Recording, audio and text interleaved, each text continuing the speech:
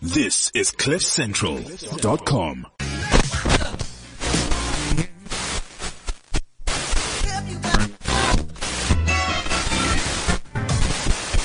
What up, it's Asaph and you're listening to the GT Vibe. GT can tune in every Friday at 1 p.m. on Cliff Central. Yes, sir.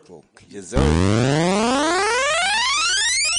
Welcome to the Gilmore T Vibe here on Cliff Central. So remember, every Friday at 1 p.m. Central African Time, we'll be broadcasting live on www.cliffcentral.com. Please get a hold of us to know what's happening in Zimbabwe by Zimbabweans and also across the world from Zimbabweans. And this week, I'm broadcasting from one of the oldest locations of human existence with over 200 million people living in it.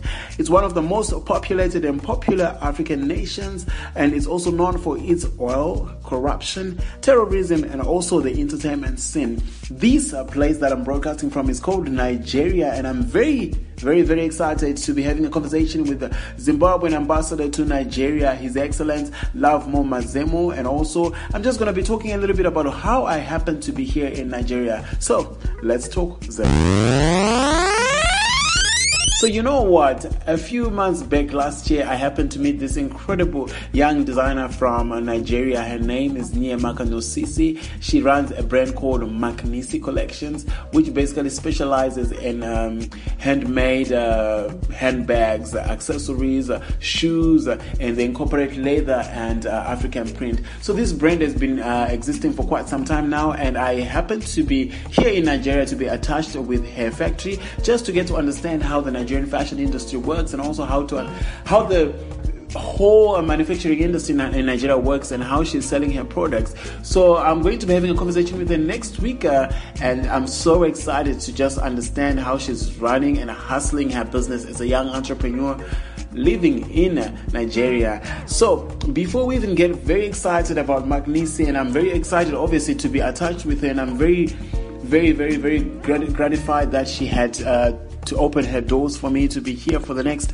2 weeks. But before we do that, we're going to have to get a better understanding of how Zimbabwe and Nigerian relationship is like. What can we learn from each other as countries? What can Zimbabwe learn from Nigeria? What can Nigeria learn from Zimbabwe? What are the characteristics that best describe our nations, and what things do we have in common as African nations? Obviously, with very high level of corruption, just like many other nations across the world, this is the case of Zimbabwe and Nigeria. So let's get into it with a conversation with His Excellency Lovemo Mazemo, the Zimbabwean ambassador to Nigeria. How are you doing? I'm doing well, thank you so much for making time. Thank you, it's a pleasure to have you. This is very exciting. Absolutely, it's an exciting place. I saw your face was sort of like, okay, when I was mentioning the oil, the corruption, and the terrorism, and entertainment, things that are associated with Nigeria, you're sort of like, okay, this is interesting. Well, I'm just admiring how fast you have learned since Saturday. No, I mean, there's so much that you can learn with. We've got so many Nigerians across the world. I mean, Absolutely. We have Nigerians in Zimbabwe, and we see how hardworking they are, and also we see the corruption that Nigerians rather come with. The same as Zimbabweans also. We also have our fair share of corruption. So it's something that is not a secret per se. Absolutely not.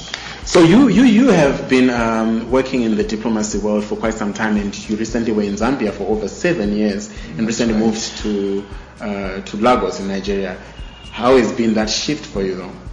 It's quite a big shift, Abuja rather. Yes. It's quite a significant shift.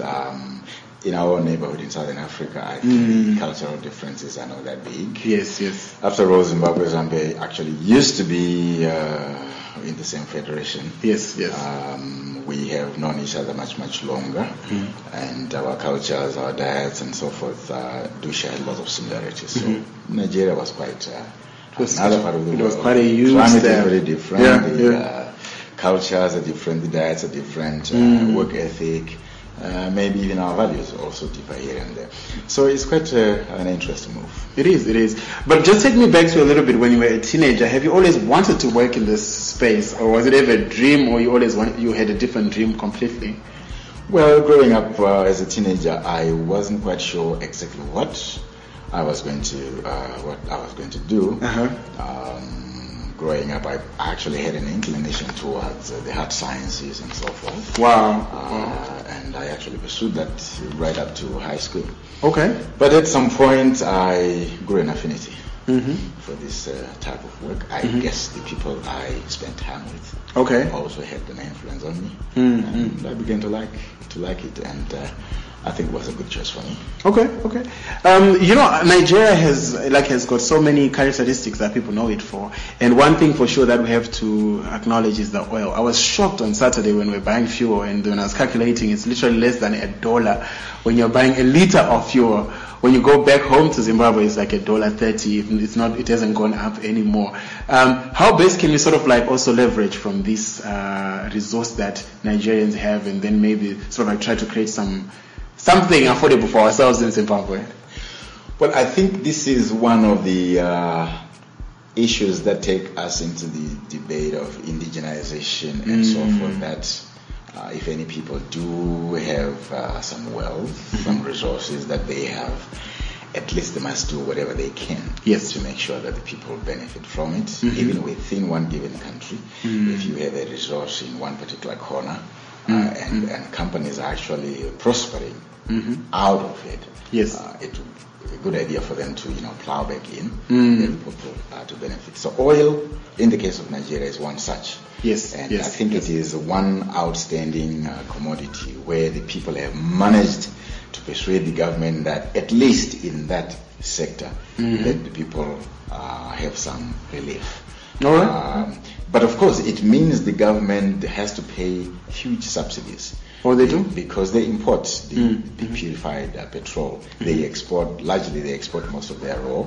They import the finished product, so they still have to subsidize. But it's still affordable for the Nigerians, because the government is paying for it. Okay. Yes, it is affordable for the people, no doubt about that. So, but then in Zimbabwe also, we can't. We do have tourism that's booming in Zimbabwe. Yes, we have our diamonds, we've got our platinum, that's right. we've got our tobacco. So, from you're working in Nigeria and seeing how the government has been working in terms of oil, how best can we also make use of these resources that we have in Zimbabwe to make sure that they benefit the average person in Zimbabwe? I think there's a growing debate back home in Zimbabwe, actually, that every province, every area where there is some economic activity should actually benefit from it. Before that, we were already coming up with the trust funds for the diamond sector, the platinum, and so forth. And that had already begun to work, although many companies have not strictly adhered to it. But that's the whole idea. And I think there is a very sober and serious debate going on right now within government that communities in which there is a resource, there is an economic activity, should actually benefit from it. And I think we are serious about that. Are we sort of like maybe in the are we progressing in that? Because it's a recent discussion in government. So it hasn't spilled out. Exactly. Okay. It's a recent discussion in cabinet and in government, and I believe it is going to be heard and it will have full expression and be implemented. Because when you talk about that, I mean, Zimbabwe is known obviously for the Victoria Falls, for the Hwange National Park, Matopos, and a lot of other places. But the unfortunate thing, I'm glad that you mentioned that there's a discussion going on within government. The unfortunate thing is that we as Zimbabweans hardly go to these tourism destinations. There's no domestic tourism going on for the Zimbabweans themselves because it's way expensive. When you think of going to the Victoria Falls just to see the falls, as a local you pay $7. But imagine if we bring it down, how many people are going to be able to visit these spaces? And also when we go out, we're fully talking about things that we actually know and we've been to. That's very true. Actually, I think over the past years we have seen development in that direction. Domestic tourism is being promoted. It is. The airlines should come in, the restaurants should come in, the hotels also, and the resorts themselves. And I think we, honestly, even looking at the figures and statistics, we have begun to see a growth in terms of domestic tourism, which I think is very, very, very positive. And in that area of tourism and conservation, I remember the only thing we had was like the campfire project where people who cohabited with wildlife of any nature were encouraged and educated about the significance of conservation. And in a way, it's part of the earnings from that industry were being plowed back into the community. So I think we just need to expand and explore more of that. Exactly. I mean, Lagos is is known as the Africa's airport. Basically, it's the economic focal point, not only for Nigerians, but for other people that are coming from outside. And I think one thing that Nigeria has is it's very much open to people coming from outside. Unlike our neighboring country, South Africa, unfortunately I have to say that you find that it's very difficult as a foreigner to actually exist in that space. What can how can Zimbabweans take advantage of the fact that Lagos in Nigeria is one of the spaces that is very much open for anyone else to come and work in? I think there's a lot to learn from that. One of the things I have seen about Nigeria and the Nigerian economy, and we're talking about Lagos, the second city, but the business hub, is the magnitude of their informal sector. Yes. Right. And I think on that score, there's a lot to learn for us as Zimbabwe. I'm not advocating that we should informalize. I'm simply but we're already informalized in Zimbabwe. I'm already acknowledging the fact that we already have a huge informal sector. and thriving informal sector, and that sector must actually be supported because people have created employment for themselves and for people others, are surviving, and they are contributing to the economy. They are taking care of themselves. I will draw some lessons from the Nigerian experience. I think in the case of Zimbabwe, the stakeholders in the informal sector, the moment they hear about company registration, there's only one thing on their mind. You want to tax us. Yeah, it's Zimbra. Right. It's Zimbra coming into play. Now, there are lots of lessons to learn. From this side, a lot of the micro, small and medium enterprises here are not afraid of being registered. And I've seen from experience that when you are registered, you can be banked. Yes. You can be insured, and the moment your activities are visible in terms of your cash flow in the banking system now has confidence to actually extend loans and give you for you to expand. Absolutely, for you to expand. And I think that is the important thing there, because when you do that, you actually create facilities for the informal sector, macro, small, to be incubated. And they can actually grow and thrive into big companies. These and we in Zimbabwe have a number of empowerment projects for women, for the youth, and so forth. And there's a lot of that. For example, most of these programs have revolving funds. Now, from this side, when this seed money or loans are given to the small actors, they don't have to be in liquid cash form. Okay.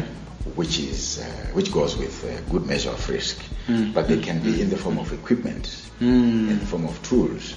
And I think that's actually the best way of promoting people. Or in the form of workshop space. Yes. Because when you do that, you make this actor step into a productive environment immediately, and you give them a better chance to succeed and grow. You minimize chances of deviating the capital that you have given to them, and you also increase the chances of them actually being able to pay back.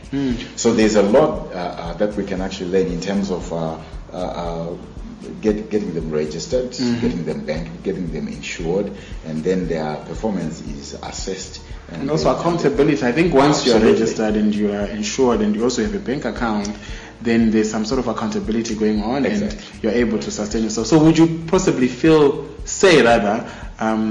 there's a lot more of conscientization that needs to be done in terms of our informal sector in Zimbabwe, because we can't run away from the fact that the formal sector in Zimbabwe had such a huge meltdown, and right now people are sustaining themselves through the informal sector. That's right. So we might need to just recognize it and just maybe conscientize people on the need to formalize that sector. We need to train, educate, equip them, and give them space to grow and thrive. The informal sectors are big almost everywhere. In Nigeria, in South Africa, in Kenya, all our big economies, informal sectors are a huge percentage, and they should be encouraged and empowered. So I guess Zimbabwe and Nigeria are almost like on the same level. Only that Nigeria is 200 million plus people that stay in it. That's right. Lagos alone is 20-something million. Isn't that as big as Zimbabwe? Almost double the population of Zimbabwe. So, yeah. I was telling the Uber driver that he was asking me how many people stay in Zimbabwe. I'm like, I think it's about 10 to 15 million.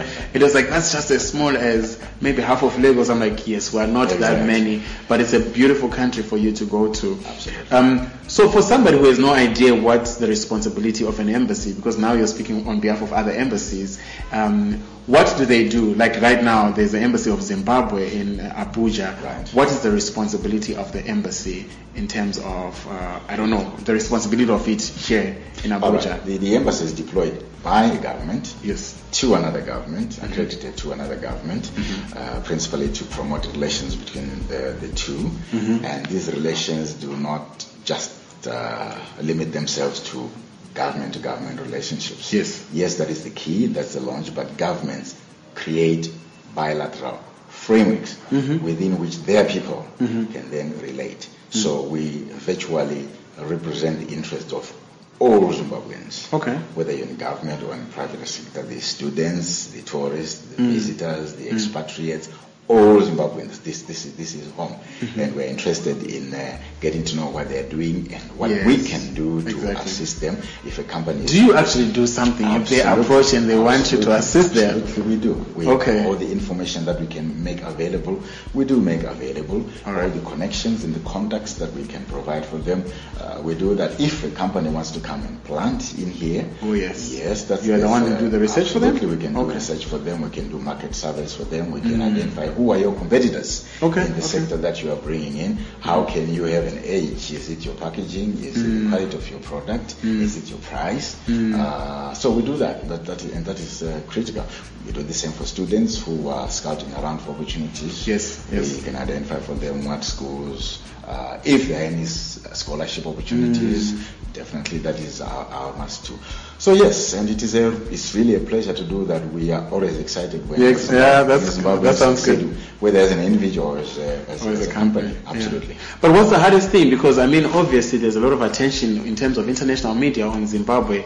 We recently went through a transitional government or a change of leadership or whatever you want to call it, and obviously that doesn't stop people from making a lot of inquiries and asking questions, because when you watch international media, you think, even myself when I'm in Zimbabwe, I'm thinking, which place are they talking about? Because I do not see these things that I see on international media. So how do you then handle this pressure?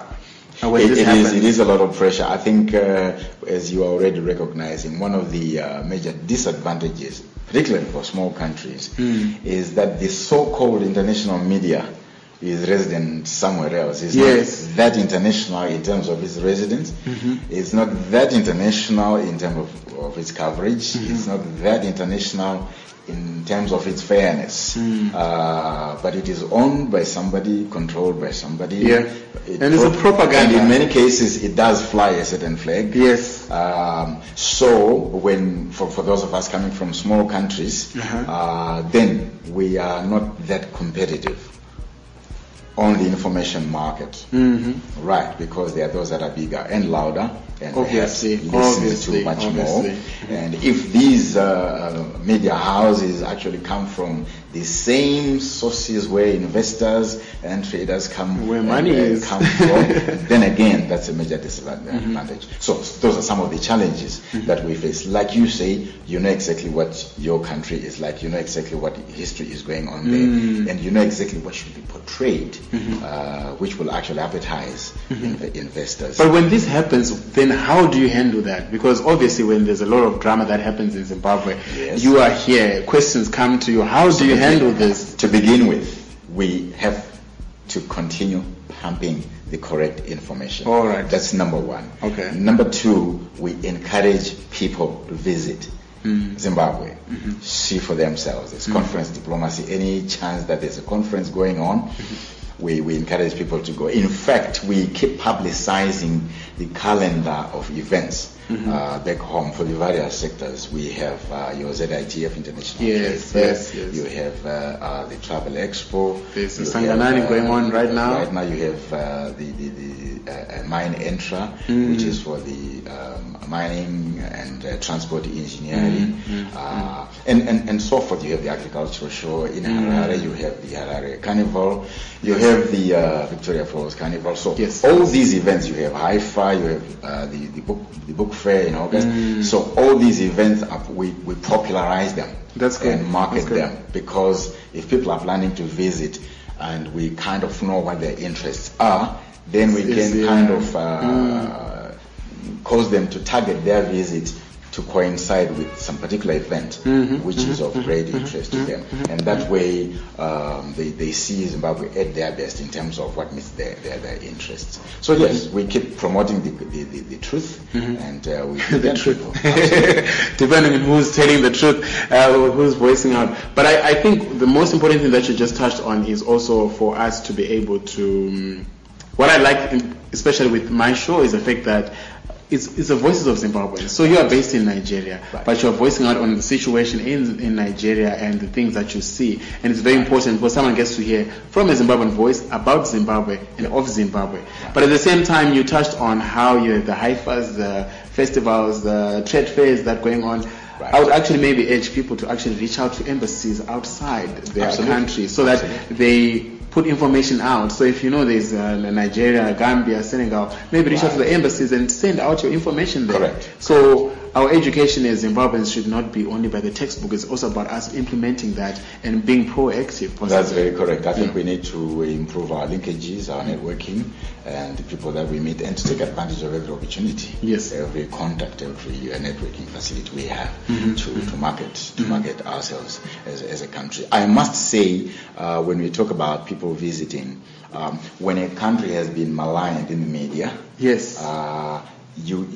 can invite anybody you want, because in all honesty, visiting Zimbabwe is a pleasant surprise. It's shocking for a lot of people. It's a pleasant surprise. So I'm not hesitant at all to invite people and get people to visit Zimbabwe. I'm not saying we're perfect. Yes, we're working hard to improve ourselves as a country, as an economy, but already there's a lot for people to see, and there's a lot of opportunities which people can actually consider investing in. But talking about visiting, I strongly feel that our systems in the African continent don't really promote intercultural exchange, because for one to fly from Zimbabwe coming to Lagos, they have to pay, or coming to Abuja, they have to pay over $1,400.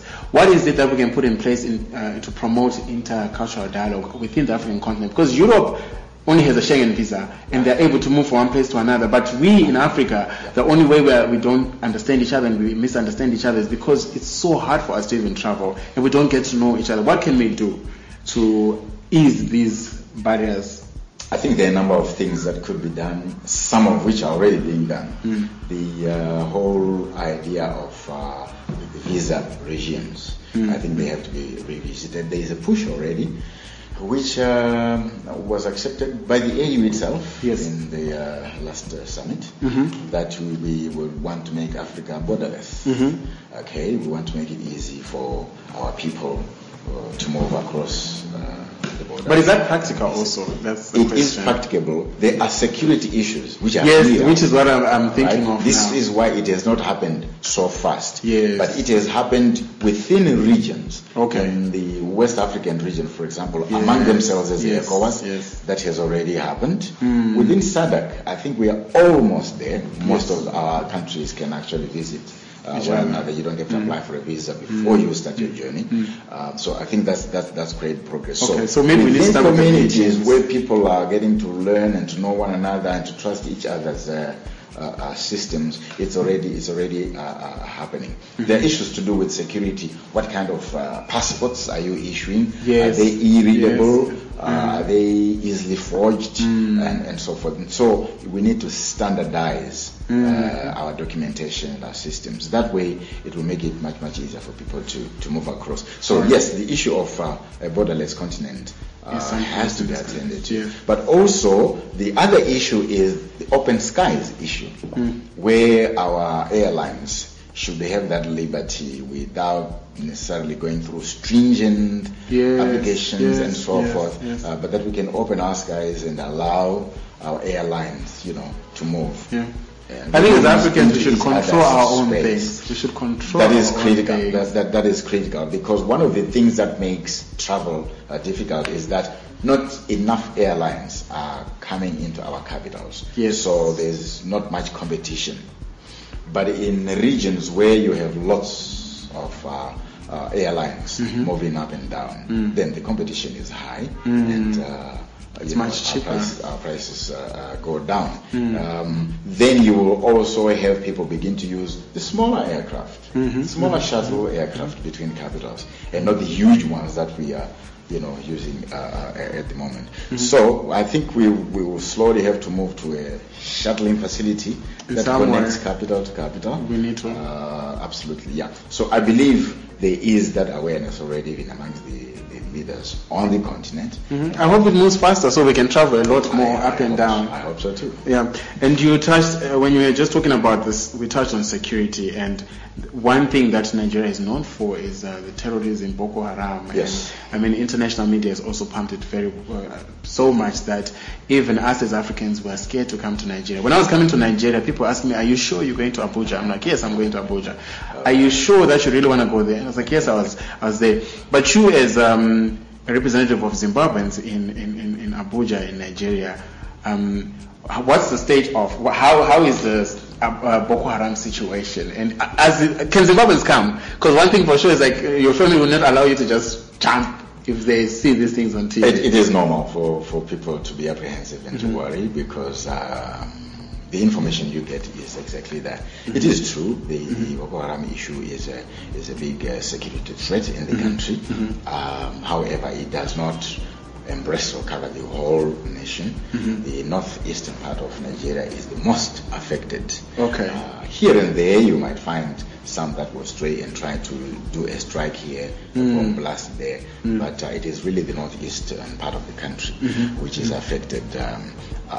Of course, it does affect the rest of the country, that people are no longer that confident, particularly foreigners, to come and be tourists or travel on the highways and so forth. So yes, it has impacted movement, it has impacted the economy, it has also impacted the way people abroad view the country and the security perception. But do you think maybe it's been over publicized, almost like when you read about Zimbabwe, you think that people in Zimbabwe are dying. People in Zimbabwe, there's no cars, there's no houses in Zimbabwe. Do you feel it has been over publicized? It is, just like you're saying. People were asking you, why on earth would you want to go to Abuja? But here we are. And we are doing business like any other capital.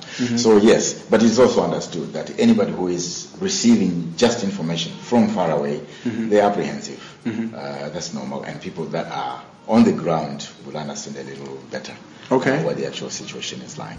Okay, no, it's good. I mean, for me, it's a good experience that I came to Nigeria, because, I mean, obviously, this conversation is carried by some pointers, which I have like 2 more to go.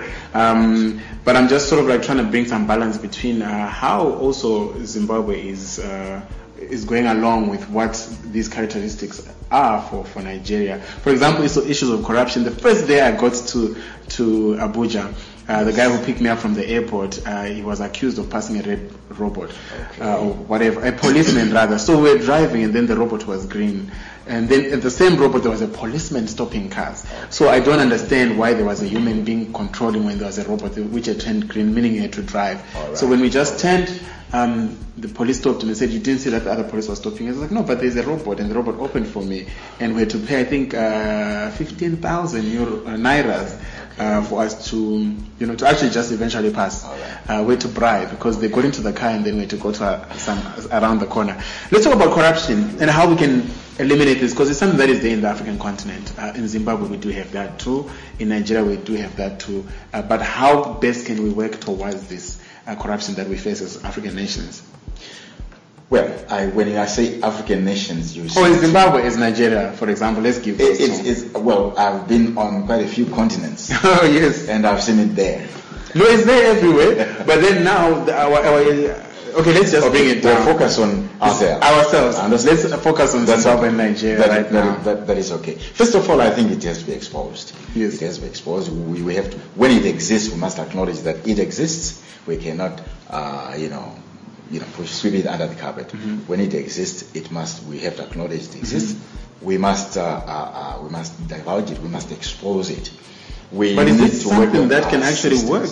Yes, it can work. Or once you try, because I feel like corruption comes with a whole lot of other things. I understand that, which makes me go to this point. At any cost, we have to avoid its entrance or birth in any community. Because it has a very sneaky way of becoming a worm and becoming part of a culture. Once it becomes part of a culture, that's when it becomes next to impossible to deal with, because children are literally born into it. And so they don't know what's good and what's bad. Avoiding and fighting it at every cost is the key. And I think we have to do that. We have to do that. Where it exists, we have to fight it openly. But we need systems that work. Systems that work, whether they are accounting, auditing. We need systems that work, that protect us. That is critical. But also there is need for education. People must know that when they do that, they're doing it against themselves, against their country, and absolutely, you cannot grow, you cannot develop. But what are your comments on, because our president, Emmerson Mnangagwa, is actually very much an advocate of fighting corruption. And you obviously, as a representative of Zimbabwe in Nigeria, where the corruption is skyrocketing, what would be your comments in terms of his efforts to eradicate this corruption in our country, Zimbabwe? Well, I would actually say to the nation, let's rally behind the president and give support to this. Prevention is really the best. Let's prevent it from entering into any of our circles, whether you're talking about the police, the military, law and order, into our private sector as a company, into the civil service as government. It just has to be avoided. I think we have to get used to the fact that an office operates. When you go to an office, you expect A, B, C, D. The rates that you are paid are A, B, C, D. You get a receipt for what you pay, and you get your service because that's your due. People that are employed get their salary, and that is what is due to them. That is critical. Our systems must work. So then it means we need to put out things and for people to know, because sometimes people say they don't know what they should know. So it is important to educate. So then we now definitely need a campaign. We definitely need a campaign, an awareness campaign about every office, literally. Whether it is an office where birth certificates, passports are issued, an office where driver's licenses are issued, or whatever it is. Every one of those offices, there are mission statements, there are expectations. So people need to read. Very, very clear, and people need to know all about that and be informed, so that they just do what is expected of them by the law. And by law, they must receive the services that are due to them, without having to sweet talk anybody, without having to bribe anybody. That it is very clear. Ambassador, I would like to know we spoke on all these serious issues. I would like to know who's your favorite Nigerian musician or entertainer, because obviously Nigeria is the hub of the entertainment in Africa. Well, most of my favorite ones are actually the gospel lineup. In Nigeria, there are gospel lineups. A lot of them. Really? Oh yeah. All we see is Davido and Tiwa Savage and Yemi Alade. Those are the people that goes by tastes. Okay. Goes by taste. Okay. But they have a lot of them actually across the lines, whether it's gospel, whether it's secular. They're very, very talented. Okay. But having been here a while, I actually see a lot of borrowing from each other. Yes. There are times when I listen to a new release here, and I think I hear some Southern African or Zimbabwean. Yes, there's a lot of linkage. There's nothing wrong with that. And on the other side, we are doing the same also. But they are very good. They're very good. They have developed their skills, and they're very international. They travel. But you still haven't given me one person that you really like from Nigeria who sings or who acts or who does whatever. There's a lady called Sinach. Oh yes, I know of her. There you go. Yes, so I know. Some gospel music. Yes, of course. No, I do. I mean, we're a Christian nation in Zimbabwe, so you are bound to know a lot of gospel because even in school, it's you read the Bible, you say the Lord's Prayer. We go to Christian schools, Catholic schools, so we are bound to know of the gospel singers. But talking about that, I mean, obviously Zimbabwe is a very young nation. Yes. We have a lot of young people in Zimbabwe, and when you look at Nigeria, the entertainment industry is run by young people also. That's right. Nollywood is the second best film producing industry in the world after Hollywood, and there's Bollywood, and Nollywood is right there, and it's an African industry. Exactly. What is it that we can sort of extract as Zimbabweans and also try to put in our own system? Because we're a young nation, and the entertainment industry in Nigeria is run by young people. So what can we exchange? What can we borrow from each other? I think there's a lot to begin with. If you go to generations earlier than yours, in school, people were not encouraged to do anything other than read your books, do your English and mathematics and all that. In other words, issues of art, drawing, painting, poetry, musical instruments were not encouraged. All right, and I think that's a starting point. We need to allow every young person and every child to actually express themselves with whatever God has invested in them, whatever talent, whatever inclination, and to actually say you can make a living out of it. So I think that is one area. People must be encouraged in that area of inclination. But having said that, there are issues now of piracy at the other end of the production line, which even Nigeria is fighting against, because that is what tends to erode whatever the industry and the income of the individuals involved in that industry. So yes, it is a big industry here, and there's a lot of investment in it. But we also have to know that Nigeria is huge. No, it's so huge. They have the capacity to produce, but they also have the capacity to consume what they produce. All right. So they are a huge market. 200 million plus. Exactly. That's a lot. They're a huge market on their own. Which is a beautiful thing. Absolutely. Before you think about exporting to other countries, so that's a big plus for them. Yes. They've also taken a lead. So the market in the rest of the world is actually kind of looking out for what's the next release and so forth. Nigeria. Exactly, because they already have cut a niche for themselves. So there's a lot to learn from them, and I must say, there are a few Zimbabweans that have every now and then come across. And work together with Nollywood, and they've created good space for themselves, developed themselves. So I think there's that partnership. Also, it's a full will. So the partnership is maybe what we do not have in Zimbabwe. Okay. We need to work on that. And also, I think people in any given industry should also, kind of work together. Yes, true. Whether it is the painters, the sculptors, musicians, I think we need that networking so that people actually support one another. I must say we have begun to see that. Slowly. People who are in the film industry back home, yes. They do come together. They have the annual activities. People in the music industry and so forth. Right. So it is coming up. But in the case of Zimbabwe, I think we will need strong anti-piracy laws, because a lot of people who have worked very hard and produced beautiful products end up not getting anything out of it because it is, pirated, and before you know it, it's being sold on the market, and other people are making money out of it. And that actually has to be worked on, because it discourages those who are in the to industry. continue.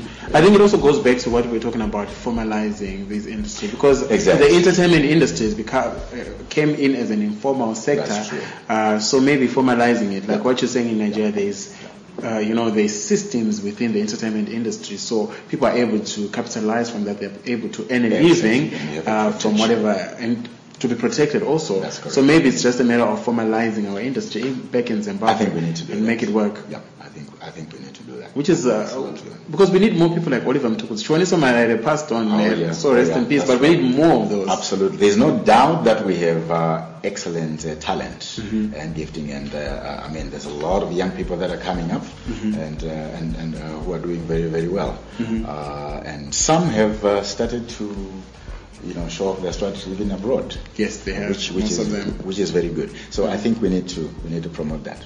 Yeah. And obviously, when you talk about Nigeria and Zimbabwe, one thing that always comes in common is the education. Nigeria is like the largest diverse, education, universities also in the Lagos state. And when you talk of Zimbabwe, we're very much pro-education. We are like the number one, we're still number one, right? In terms of literacy, yes. Literacy was still number one. Yes, That's on the continent. Yes. What can be tweaked in terms of our education to also make it more, for it to work for us? Well, to a large extent, I'm sure our education is already working for us. But is it practical? It is practical. I must say, I meet Zimbabweans outside their home space, excelling and doing very well. I also know that in many markets, even outside Zimbabwe, Zimbabweans are being headhunted. Yes. So we are doing well. We're doing well as Zimbabweans. And in fact, some of our institutions back home would have collapsed a long time ago had we not continued to produce people that are able to, cover the gap, considering the brain drain that we can talk we talk about. But it is important that we continue to improve, particularly our curriculum. Yes, of course. I think it has been the complaint of many leaders back home to say that after we have trained geologists and metallurgists and bankers and so forth, very few of them will come together and say, we want to run a mine. All right. Many of them will run off and seek employment.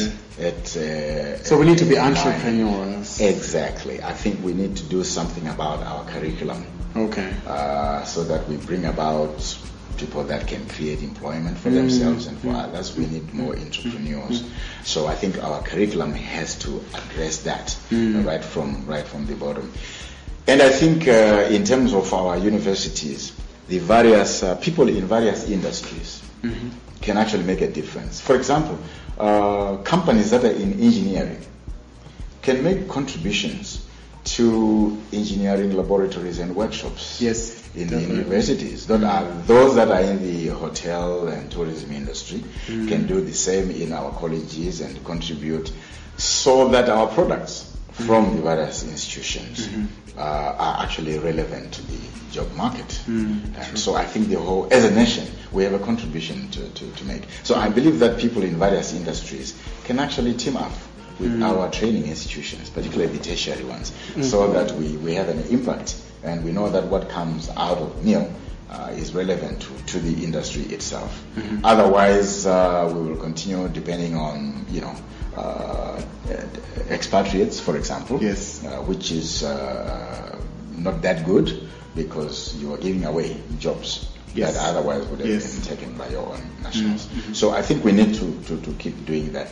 Even if it means our people might keep getting jobs elsewhere, at least that is still okay, that we have equipped our people and they're able to run industries in various sectors. But at the present moment, there's a lot of I think there's a lot of rise of entrepreneurs in Zimbabwe. I think we're hustlers. That's one thing that we cannot run away from. We are hustlers, we're hard workers, we're survivors, because life itself has taught us a lot of things as Zimbabweans. And I see that a lot also in Nigerians, because everywhere you go, there's Nigerians everywhere. Right. And they are working there. Right. In Zimbabwe, they have shops, they have barber shops, they have all these places that they're running.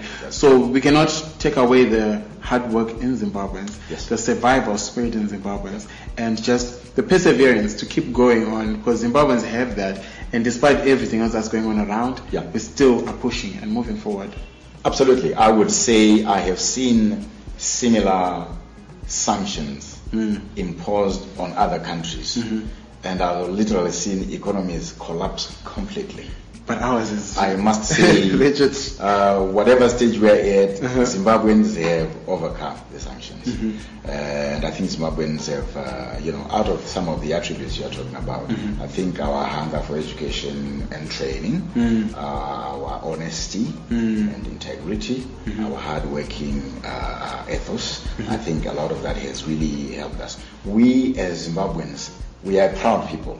We respect ourselves a lot, and so we expect a lot out of ourselves, and I think that makes us different people. I think it has been said at every part of our history that our people are our most important resource, and therefore, and I think we have invested very, very well in our resources, in our people, and that's my hope that we'll continue doing that, and we don't lose that thrust. That's what makes us different. It's both at home and abroad, wherever we go. It's incredible. Any last words to someone or something that you feel, listen, if you're in Zimbabwe and you want to visit Nigeria, or if you're in Nigeria and want to visit Zimbabwe, this is a must, because you have had the best of both worlds, having stayed in Zimbabwe, having stayed in Nigeria, so you are more informed than anyone else. Well, Nigeria is a very interesting place. I think one of the most frequented cities is, of course, Lagos, yes, which is the biggest. And I think there you have almost anything, whether you're talking about industry, whether you're talking in the upmarket shopping malls, yes, or you're talking about the curio shops and the crafts, you're talking about the hotels, lodges, you are talking about markets as we know them, whether you're talking about vegetables, fruits, or your material, yes, for your attires. Lagos has it all. There's a lot of good tourism too. Calabar is one city that has the Calabar Carnival every year around about December. Oh, is it? Yeah, we actually have had people from Zimbabwe come through. Oh. End of the year. And in the case of exchanging with Zimbabwe, I would say one of our major concerns in Zimbabwe, especially regarding tourism, has been that the average age of a tourist going to Zimbabwe is a little too high. Oh, is it? Yeah, you find the older people doing sightseeing. So where are the young people? We have to catch them. So we're a young nation after all. Absolutely. We need a lot more activities like bungee jumping, wild water rafting. Yes. And it is the hope that now, of course, in the special economic zone in Victoria Falls, I hope we'll have funnier and more interesting things. Maybe even ice skating and stuff like that, because that's what draws a lot of people. But the end of year event with Victoria Falls Carnival, yes, that one has begun. I attend that every year. That one has begun to draw a lot of attention. It's incredible. From all over the world, yes. From all over the world, and even from this part of the world in Nigeria. Really? I think the youths here have caught on. Wow. Every time we have inquiries, and we are definitely promoting that. And like I say, governments can only establish the frameworks that allow and encourage people to interact. So between Nigeria and Zimbabwe, I think what we need is the people-to-people connection and link. And like I said, there's a lot to learn from each other, even in the area of investment. In the area of investment, some of the inquiries from this side have been mostly on mining. All right. We are a big mining country. Agriculture. Yes. Because the people here have begun to learn a lot from us. Yes. In the area of agriculture, whether it is agri-tech, agro-processing, agribusiness in general. They are highly impressed by the fact that our production and processing and packaging works allow our horticulture products, our floriculture, access into the European market, for example, which they have problems with here. Or to penetrate the European market. So they are highly impressed, and that we have so many inquiries of people that actually would want to come to Zimbabwe. That's incredible. Invest into an ongoing concern, whether it is vegetables or fruit, grow it for export, and in the process gain the experience so that they can then come here and perhaps replicate The same thing. But obviously with the climate, it might not just work this. They'll pick on a number of things that can actually do work this side. Climate-wise, they're really blessed this side. Yeah, they're really blessed. Yeah. No, but it's hot, Ambassador. It is hot. It is hot, but you go to the north, virtually every part of this country grows something. Okay, that's good. And they do very, very well. Mm-hmm. So virtually in every sector, there's a lot that we can learn from each other. And right. I'm happy we are beginning to see a lot of that. Wow, ladies and gentlemen, there we have it. His Excellency Lovemore Mazemo. He was here on the Gilmore TV Vibe on Cliff Central. So please make sure that you tell everybody else that this is the program that you listen to every Friday at 1 p.m. If you want to know what's happening of Zimbabweans across the world, and here we're in Abuja in Nigeria. Thank you so much, Ambassador, for joining me. Thank you. Thank you. I appreciate, and I hope to bring more people and more Zimbabwean voices on the show. Until next week, same time, same place. God bless and enjoy the rest of your weekend.